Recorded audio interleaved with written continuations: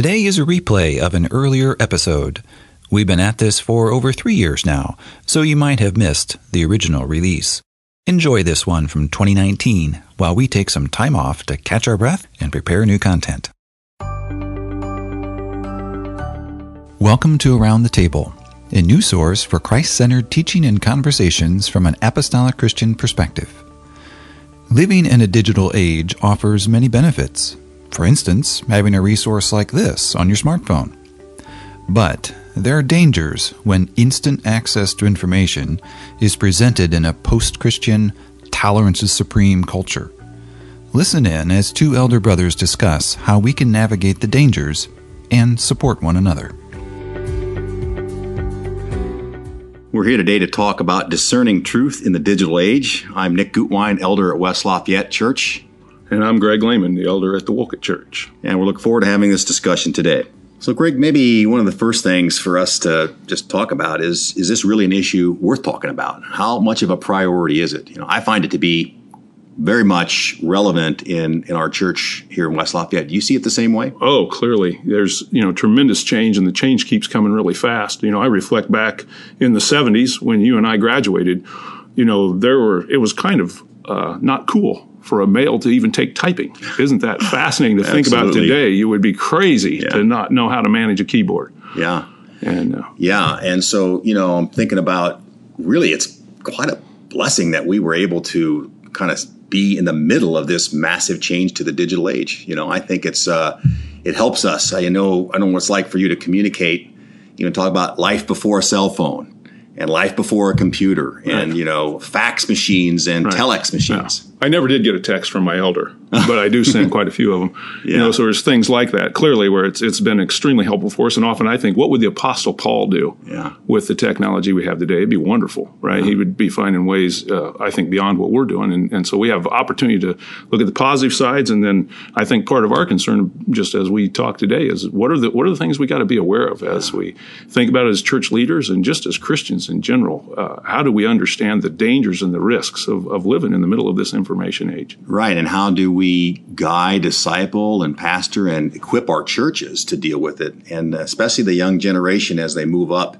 and have to deal with things that, we didn't have to deal with, but we understand the dangers and pitfalls of them. Yeah, absolutely. And so, as you think through that, what do you see as some of the biggest pitfalls? To me, I think the most glaring one is that this combination of, first of all, this digital age is good, right? We've benefited from it. God uses that for good, and we have in our church, and I think it's great. But I think there's also some significant potential for danger and for the real challenge to our church. And to me, it's two things. One is just the secular worldview of that we have. You combine that with the digital age, and it's like an accelerant to false doctrine, basically, that is saying there is no absolute truth. It's a postmodern, post-Christian view where relativism and pluralism are rampant, and our biblical view is rejected. Absolutely. We go back to the Old Testament. God made himself so clear that he was one God and he was the only God to be served. And as we think about how his chosen people interacted with the heathen nations and how important it was to him that there was no mix with their religious philosophies, their idols, whatever it would be. And so today we have information that comes that's just got this mix so subtle in it and can be hard for us to discern. Yeah, absolutely. And I wonder, just a thought on how do we approach this then?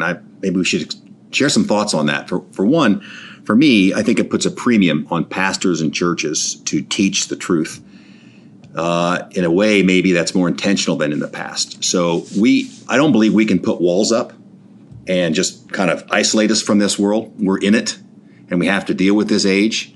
I don't think that we can rely on our strong heritage in terms of the modeling of that alone. I think we have to teach very intentionally against this worldview. And really the gospel message, this one way you talked about, we believe that Jesus Christ is God's Son, and that is the way to reconcile with God.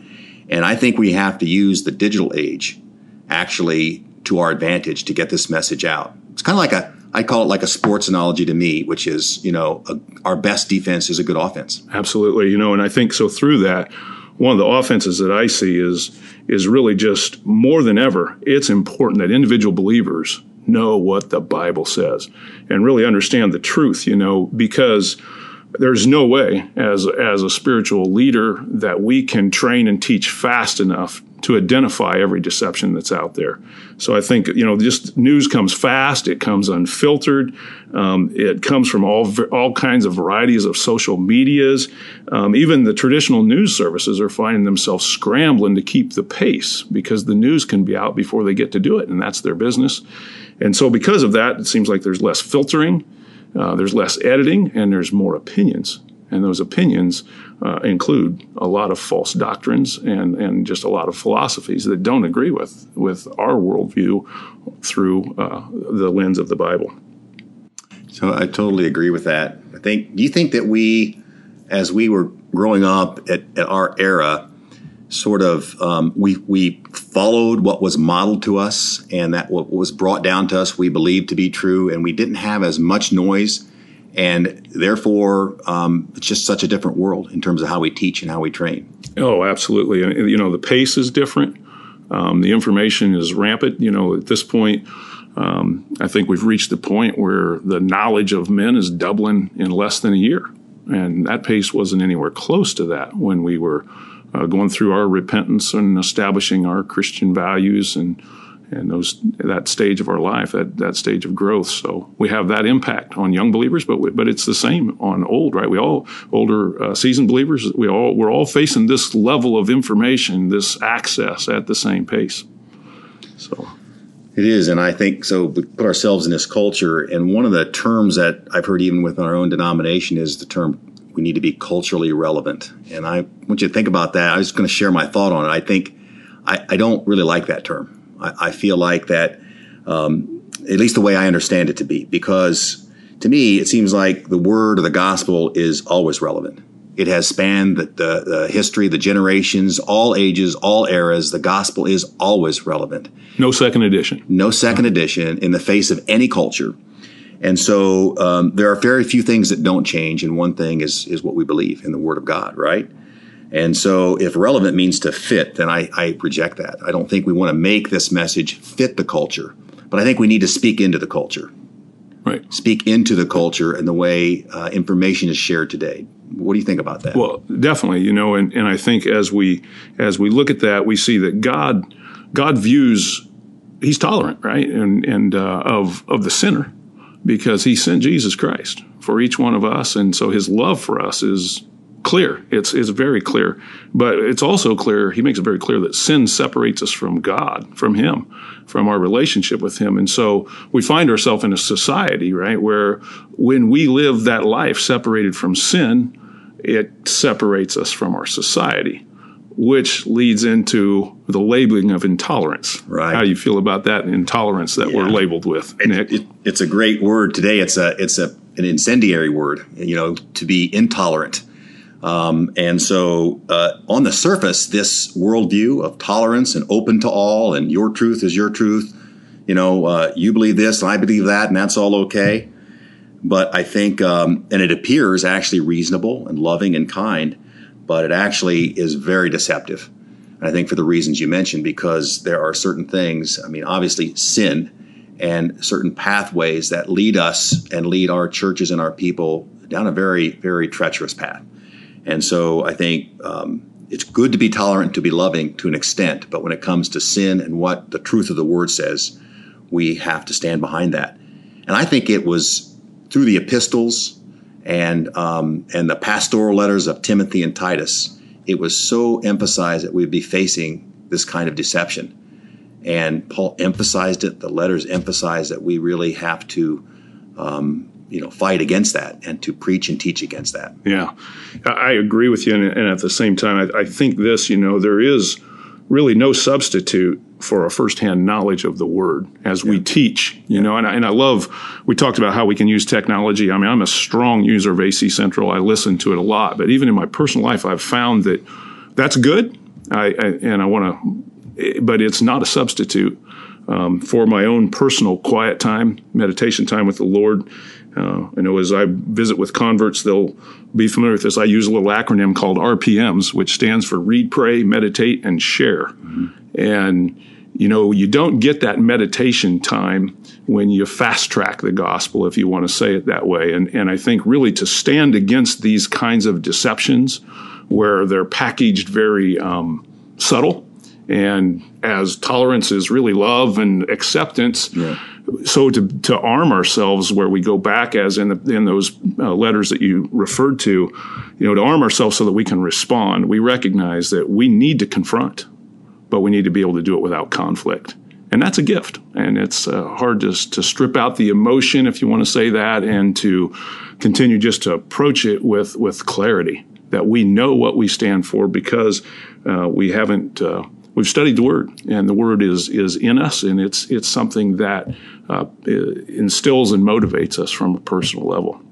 It's actually very exciting to me. I think we have a tremendous opportunity to elevate the Word, as you say, and to really, really teach it and have it be primary as we guide and disciple, those in our churches, because that is the remedy. That truth is the remedy. You and I have talked before about, how do you deal with counterfeit, false doctrine? Right. Well, you can chase all the false doctrines you want to, but at the end of the day, knowing the truth more and more, closer and closer to the Word of God, is the way. Do you agree with that? Oh, absolutely. Yeah. And I think too, just as we look at that, we've clearly seen a lot of opportunities advance in our refinement of Bible studies, and having that opportunity even to pull together and use those as a group to say, okay, what are we dealing with? And I think, just even on a local level, just to encourage cross-generational and even cross-gender interaction, to really talk through those things and to be real about the things that we're facing, to really be open, as was, Titus, how can you become a Titus church, which is just clear about its directives, that it's cross-generational. Let's be together. Let's make it happen. And let's be open with each other and our problems. We hear the term a lot, transparent and vulnerable. Right. And I hope it doesn't turn out to be cliche for people, because the truth is it's very biblical, right, to be open with our faults, with our challenges, so that we can help each other navigate through these very difficult times. I think and so, in a lot of ways, relationships become a critical part of how we pastor today, so that we can establish credibility with our youth and help them through these times. I think back to this issue of truth and the question that Pilate asked Jesus, which really was rhetorical, was, what is truth, right? And they've been asking that question since the beginning of time. What is truth? And we have the truth right before us in the Word of God. Right. And so I think, as we pastor that, giving that truth in the way of the Word and supporting that in the face of this completely, broken world is just an incredibly important task for us. Right. And the only way to know what isn't truth is to know what is. Right. And so to lead in that way and to encourage those types of studies personally and interactions and openness. And again, I think one of the things that we've seen, right, about the information age is that while it leads to this kind of unique connectedness, it also leads to a disconnectedness. And that open relationship that you shared there, it's personal, right? We need to pastor in a personal way. We need to be connected to people. We need to be spending time. And the smartphone has blurred that so much. Sometimes maybe you've seen it where you've been at a meal and you say, "Are you texting each other?" Yeah. And just in that communication, but it takes the spaces in our lives and kind of makes them all one. Yeah. Sometimes, we can be working on a hike. We can do almost anything with what we carry anywhere. And so, sometimes as a result of that, we lack being who we're with. We need to be with who we're with, right? So be present with them, and clearly, if we're going to really iron sharpen iron with each other's believers, we need to be engaged when we're together. Yeah. I don't know if you've done this, have a family policy or whatever, but I've heard families that when they get together, they have a basket where they just drop their cell phones in them so that they don't have interruptions like that. You do anything like that? Well, we haven't gotten that far. Or in church, do you have people at church, on the phones? I'm assuming that they're using their search and looking something up, right? No, we haven't done that as far as the basket, but we do have a no phones at the table or no answering phones at the table rule, and we stand pretty strong with that because we see our supper table as our family altar, time to share our hearts with each other, time to read and pray together, and so we just don't feel like all those other interruptions from other people are acceptable at that point in time. So that's what we try to do, and I'm sure there's different ways, and it's good sometimes to remove them, and particularly to be committed that you're going to spend time with each other. Yeah, I totally agree with that. And I think if you look at our, where our church is headed with respect to technology and with respect to this whole aspect of communication with the people, it's an exciting time ahead for us. I think we can look at this kind of two ways. One is let's have fear and let's protect and hunker down. Or we can look at it like let's take advantage of the technological tools we have, and let's influence this secular worldview out there so that we can equip people with the tools of the Word of God to be able to fight against it, to be able to win the battle. Yeah, it's here. We don't have a choice. No, really, we don't. It's here. We've got to learn how to function with it, and it's just another layer of being in the world but not of the world. And Absolutely. Christ made that very clear through his teachings, that would happen in his high priestly prayer. He covered us. He knew when he was praying that we would be here today. Isn't that amazing? Yeah. Isn't that comforting to know that he prayed also for us in that prayer? Yeah. Knowing we'd be here today. I find that to be incredibly comforting. And it applies to any culture, any generation, any time frame, right? That prayer is pervasive. Yeah, the timelessness of the word, the truth, and its applications. So, in that way, we can be encouraged. Yeah. That, like I think you shared, it can be a little overwhelming. Yeah. As you read some of those chapters and say, we are in these times. Yeah. But we also know that the victory is ours if we are in Christ Jesus, and that He's going to see us through to the end. Absolutely. Thanks for listening. Around the Table is available on AC Central, and now also on Apple Podcasts, Google Podcasts, Spotify, and Pocket Casts. It is a production of Onward Media, a communications ministry of the Apostolic Christian Church.